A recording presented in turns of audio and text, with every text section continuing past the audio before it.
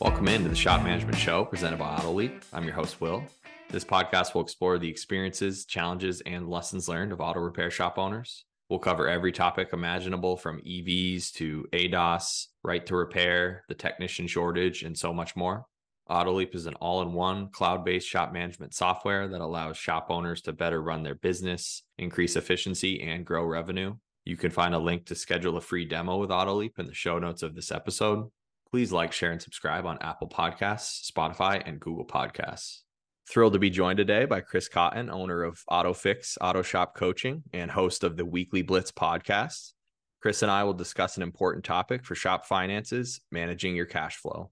Chris, how are you? Hey, I'm doing great. Thanks for having me. I know we've been missing each other back and forth, I think, and glad to get this done. Absolutely. Yeah. I'm glad to finally get it scheduled. And thank you again for joining me. Let's start the conversation today by discussing the pivotal role that cash flow plays for auto repair shops. Why is it essential for auto repair shop owners to have a profit and cash flow strategy? Well, what I find more often than not is that auto repair shop owners, they just run their business. And then if they have cash, great. If they don't, then they find another way to pay for stuff, right? Like credit cards, secondary financing, which we all know is tough right now. The big thing though is if you're in control of your cash and you're making a profit in controlling your cash, then you have that at your disposal to do the things that you need to do when you want to do them. Buy better equipment, buy more equipment. Maybe you're on the line whether you need to hire another technician or service advisor or not. If you have a cash surplus, then you can do that, let that play out for a month or two while you get those people on their feet and then get them going. Not so much here lately, but in the 2008 to 2012, 13 range, we had these credit card companies that would loan money to the businesses for against their receipts. Well, what happens is that pinches the cash flow down even more, is basically like predatory loan shark lending for repair shops to their credit card sales. So again, if you can control your cash, you can control your business. Yeah, I think that's a really interesting angle. And it's definitely an area that can be overlooked by many auto repair shop owners, I think. And it's an area that requires immense preparation and then strategy, which is a lot of what we're going to get into today. To that point, how can having a robust cash flow strategy help an auto repair shop in terms of their growth, their sustainability, and then something you just talked about a little bit, navigating some unforeseen challenges? Well, the big thing is being in charge of your own destiny, right? Like again, if you can't go to the bank and borrow it, or you don't want to use some of these other places, the only way you're going to have cash to do this is to have it in your profit model and to make sure that you're setting it aside. It's not hard. I often say auto repair shop owners don't know what they don't know until they know it, right? Like it's too late until you've learned it. And that's why I've been big on this. If I could give one thing out to new and starting auto repair shop owners, it's this. It's a cash flow strategy. It's a way to manage your cash. But without managing your margins correctly, there's no cash in the business. And so what I find a lot of times is people that get in the industry, they think they can do it better than the people that they worked with before. Maybe they can, maybe they can't, but they also think they can do it cheaper and then maybe make it easier on the end user. But what they find is a year, 2 years, 3 years into this, they have no cash. They have checks that they've written to themselves that they can't cash because they don't have any money.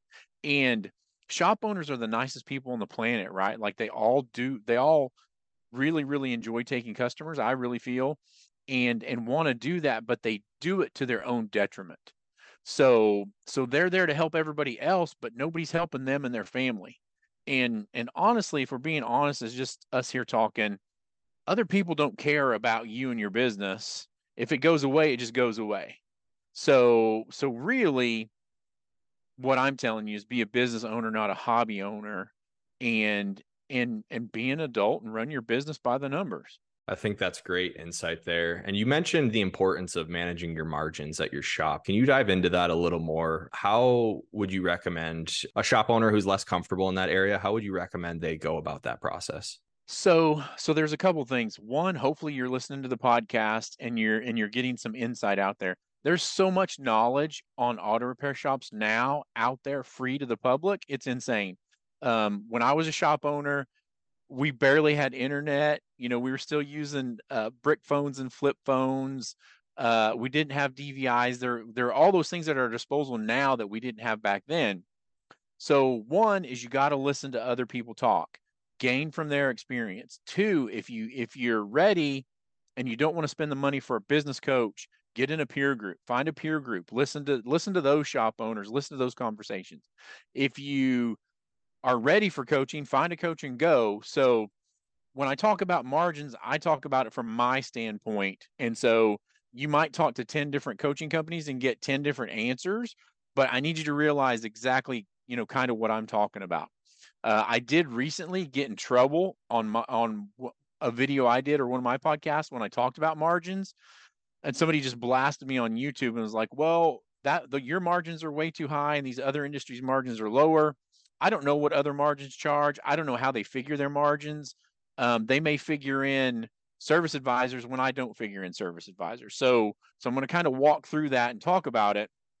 And you really have to understand this is from my standpoint and the way I coach my shops and the way our coaches coach our shops. So the first one is we have to make sure that we have a good parts and labor margin.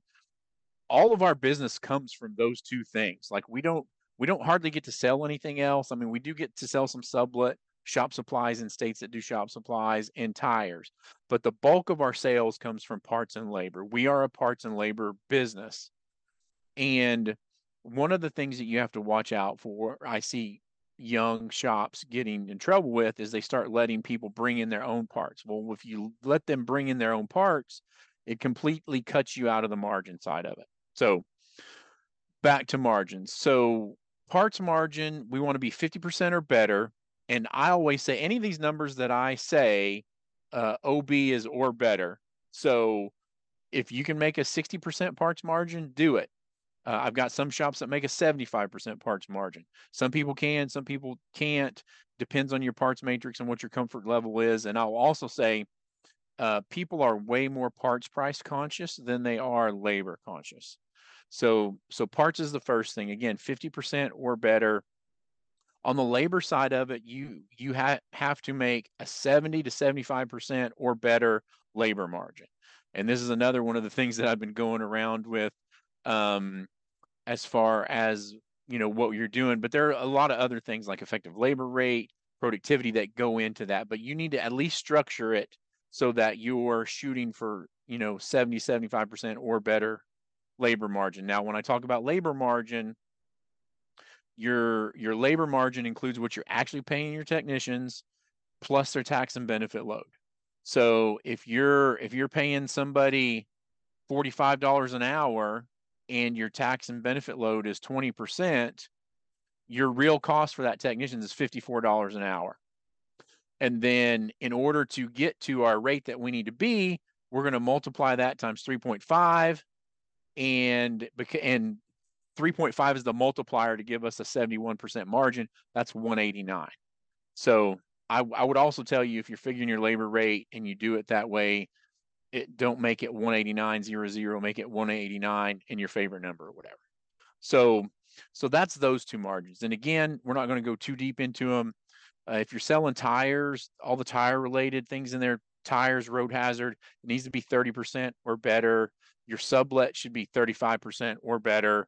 And then when you take all these things at the end of the month and scrunch them together, we want to average out at 65% or better gross profit margin. Now, you'll notice the thing that I didn't include in there is service advisor.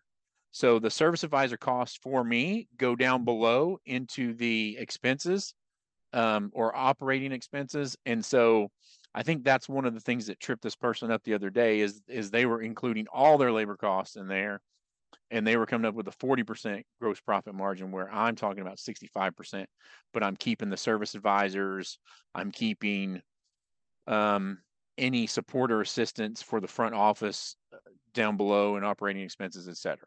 And you mentioned that reaction to some of your profit recommendations.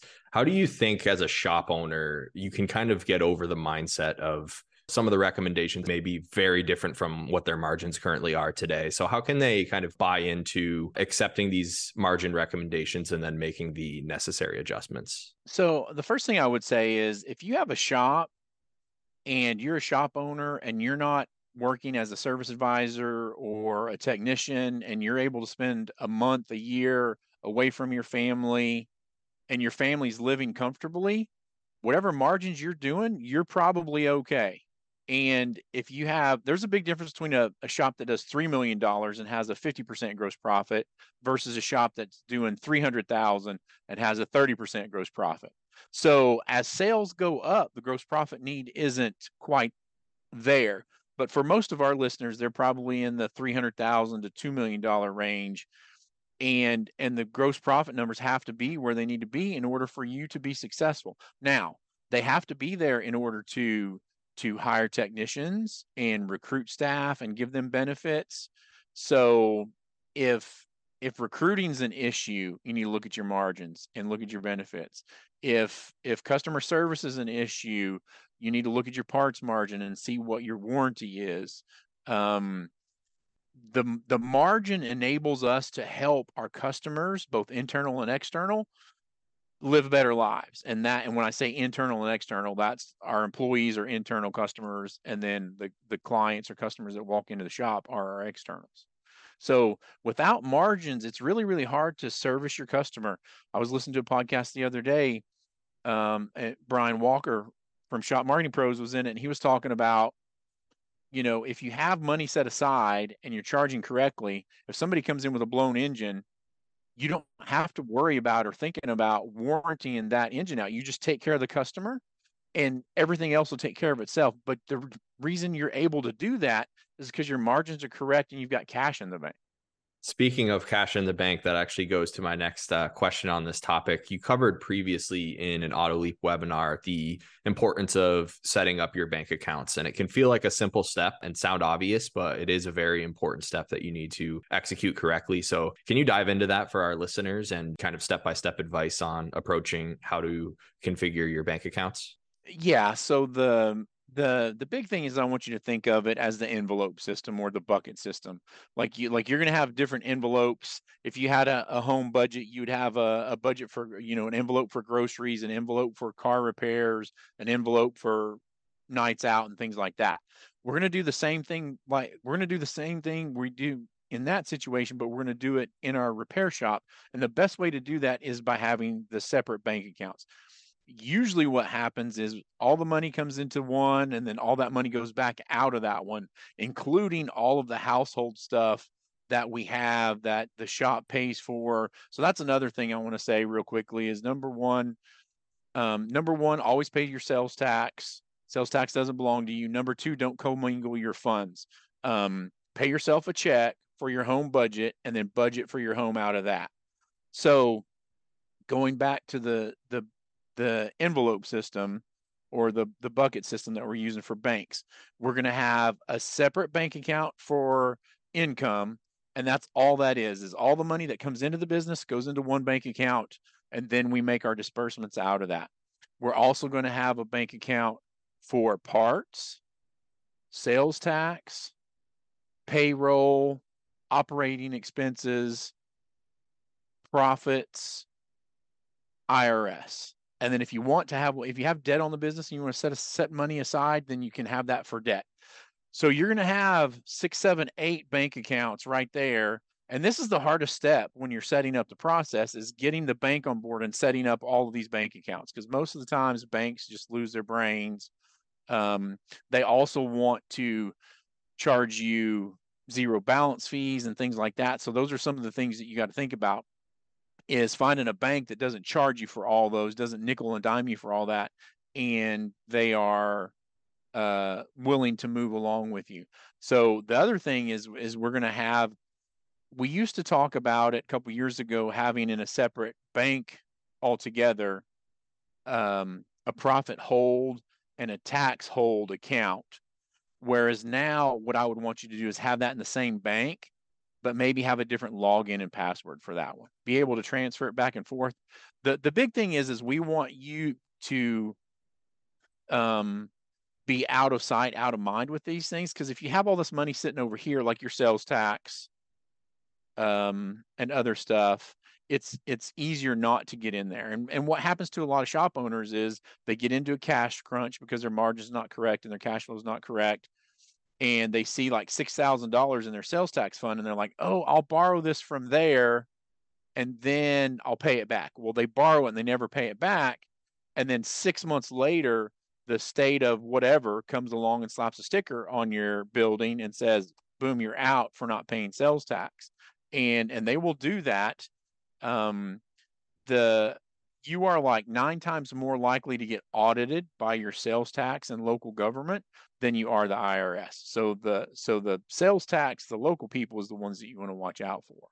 So if you set that up so you can't see it, then you're less likely to spend it. But again, it all goes back to the margins. If we're making what we're supposed to make on the margins, then we have cash in the business. We'll be back next week with part 2 of our conversation with Chris on cash flow strategies for your auto repair business.